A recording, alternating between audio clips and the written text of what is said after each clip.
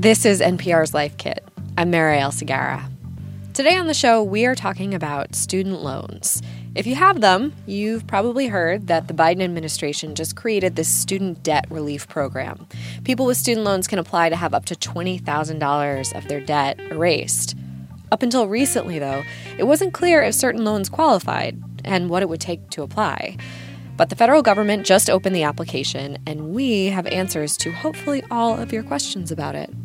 By the way, if you do have federal student loans, it's a good idea to figure this out soon, because starting January 1st, you will have to start paying them again. The government paused payments and interest because of the pandemic. With me to help us understand all of this are Corey Turner and Sequoia Carrillo, who cover education for NPR. Hey, you two. Thanks for having us. Yeah. All right, so tell me about this application. How long does it actually take to do this? So actually the first person that I know that did this application was my roommate when they first sent out the beta version of the application. And she told me it took like 2 minutes. I initially opened the link just to see what information they needed from me and found out it was less than 20 fields. My Uber was longer than it took for me to submit the application. It's actually way less than 20 fields. It's like half a dozen data points. It's super straightforward. Just your name, your date of birth, social security number, phone, email. There is one box that borrowers have to check to certify under penalty of perjury that they meet the program's income requirements, which is $125,000 for individuals or $250,000 for couples. And this is important. It can be for either 2020 or 2021. If you are below that income threshold for either year, you qualify for this forgiveness. But there's no special login or anything, and you don't have to upload anything. Hi, have you signed up for Life Kit Plus yet? Becoming a subscriber to Life Kit Plus is a way to support the work we do here at NPR. Subscribers also get to listen to the show without any sponsor breaks. To find out more, head over to plus.npr.org/lifekit. And to everyone who's already subscribed, thank you.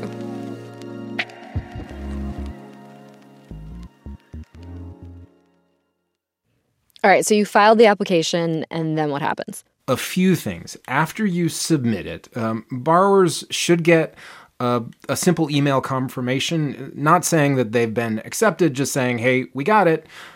It's time to wait. Then the department is going to verify your eligibility using its internal federal database.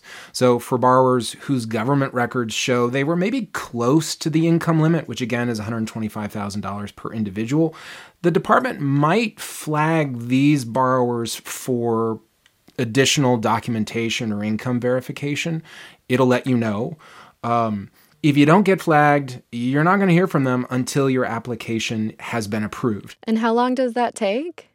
Well, I spoke with a senior administration official a couple of weeks ago who said just a matter of weeks. And I remember I was interviewing the education secretary, Miguel Cardona, a couple weeks ago as well. And he said, look, he's in a hurry to process as many of these applications by January 1st as possible. So it wouldn't surprise me for folks who apply now to see debt relief really in the next month or two. Nice. Yeah, I mean, I'm wondering, too, about which loans are eligible. I remember when I got my student loan package as a teenager, right, just starting college, my eyes just kind of went blurry. It had all these different names, and it was kind of like an alphabet soup, and none of it really meant anything to me. But it does matter, though, what kind of loan you have in this case, right? Yeah, sadly, it makes a big difference. And honestly, borrowers are really confused here because over the many years of the federal student loan program, there have been a lot of different kinds of loans. Let's start with the big, most common loan today. It's the federal direct loan that is issued by the Department of Education. These qualify. Parent Plus loans, Grad Plus loans, these all count as long as the loans are held by the U.S. Department of Education. Where things get a little hairy are for borrowers who took out loans many years ago, basically before 2010, back when the sort of foundational loan of the program was something called a FFEL loan, F-F-E-L. I'm not even going to tell you what it stands for. But basically, these loans were guaranteed by the Department of Education, but they were issued and held by private banks and lenders. And even though they ended that program in 2010, there are millions of borrowers who still have these loans. And because that debt is still held by these private banks and lenders, the department can't just discharge it. And so they have been excluded from debt relief. Ouch, right? If you're one of those borrowers. Yeah, and if you're not sure if you qualify, a really good litmus test is, did you have to keep making payments over the pandemic pause? And did your interest keep accruing? If so, that's because your loans are still held by one of these banks and you don't qualify. If your payments were paused, you should be good, because only folks with Ed Department loans were eligible for the pause. Okay. So there are a lot of people who have already paid off their loans, maybe even in the past couple years. Are they eligible for any kind of relief? So guidance here has been a little bit confusing. At first, the department suggested that borrowers should just ask their servicers for a refund first and then apply for debt forgiveness. But now the guidance is that for borrowers whose loans are less than the debt relief they're entitled to, so say they still owe $5,000, but they qualify for $10,000 in relief, those borrowers just need to submit the debt relief application. That's it, just one. And the education department will handle the rest of it. I mean, it feels like an undercurrent of this whole conversation is fairness, right? Like, who should pay what? Who should have their loans forgiven? Where and when do you draw the line?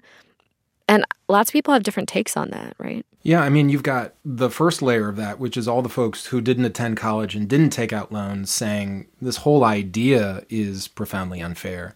But then even within the constellation of student loan borrowers, the 45 or so million people, there is a pretty pronounced separation between the haves and the have-nots, largely because of this group of old federal loan holders, the FFEL borrowers, who were told in August they qualified for relief, but then told at the very end of September, because of a bunch of lawsuits coming out, that they couldn't actually qualify for relief. And that's like close to 1 million people.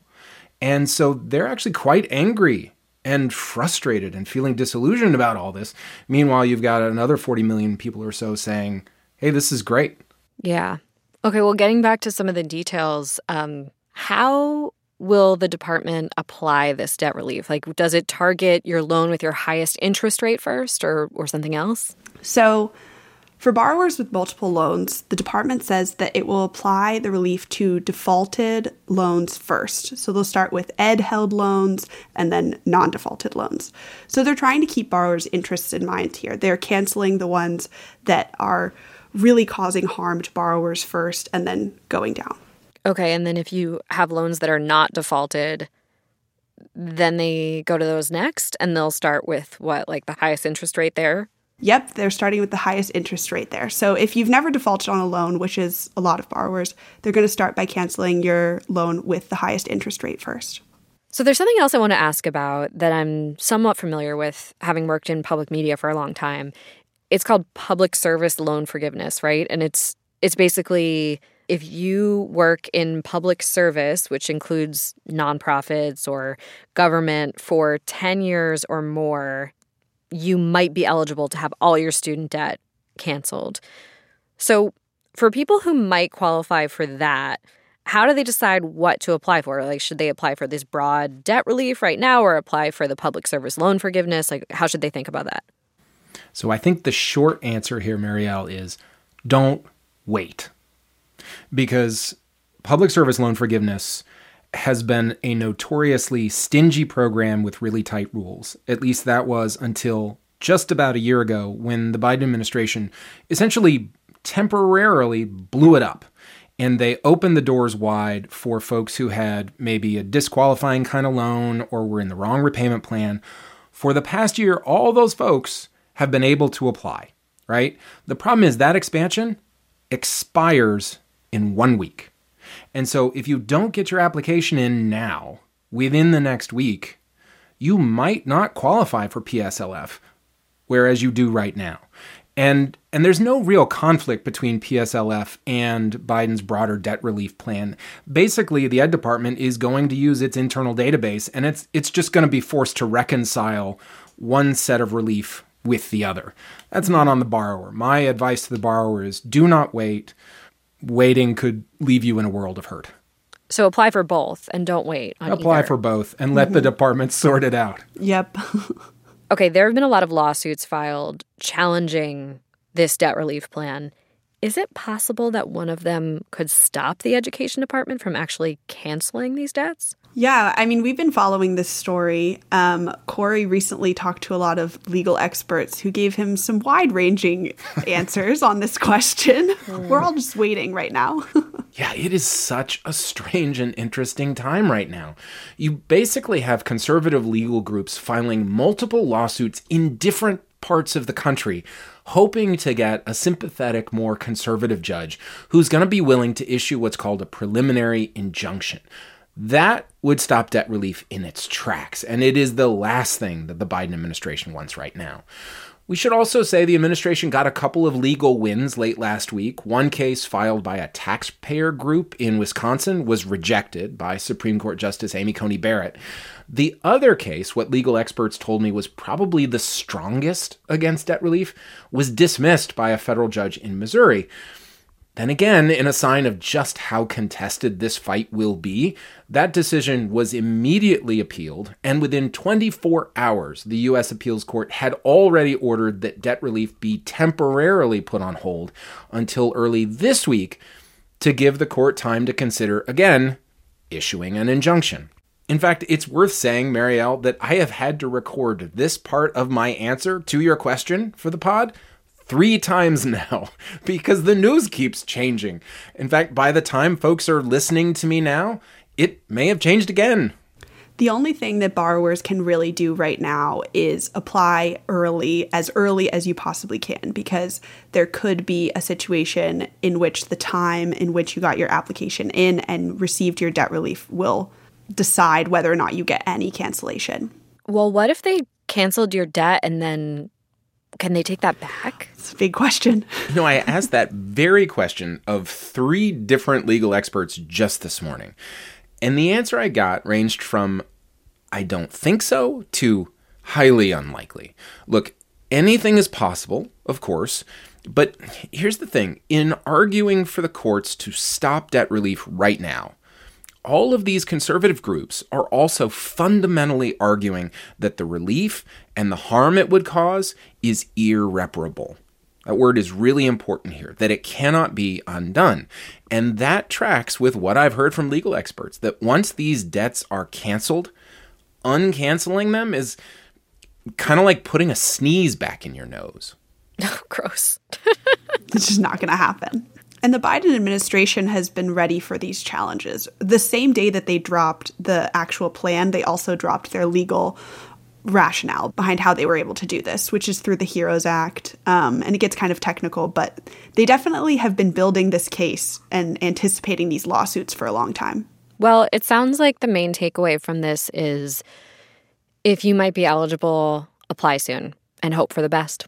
Yep. Well, and especially since, bringing us full circle, the application is short and easy. Yeah, you could do it in an Uber on the way to your Halloween party or whatever. Absolutely. All right, Corey, Sequoia, thank you so much for being here. Thank you. Thank you, Marielle. For more Life Kit, check out our other episodes. We have one about how to pay off debt in general. You can find those at npr.org/lifekit. And if you love Life Kit and want more, subscribe to our newsletter at npr.org/lifekitnewsletter. And now, a random tip from one of our listeners. Hi, this is Lisa. My tip is, if you're baking a cake and you want to test for doneness and you don't have a toothpick or a skewer, use a piece of raw spaghetti. If you've got a good tip, leave us a voicemail at 202-216-9823 or email us a voice memo at lifekit@npr.org. This episode of Life Kit was produced by Sylvie Douglas. Our visuals editor is Beck Harlan, and our digital editor is Malika Gharib. Megan Kane is the supervising editor, and Beth Donovan is the executive producer. Our incredibly talented production team also includes Andy Tagle, Audrey Wynn, and Claire Marie Schneider. Julia Carney is our podcast coordinator, and our intern is Jamal Michelle. I'm Marielle Segarra. Thanks for listening, and go get that debt erased.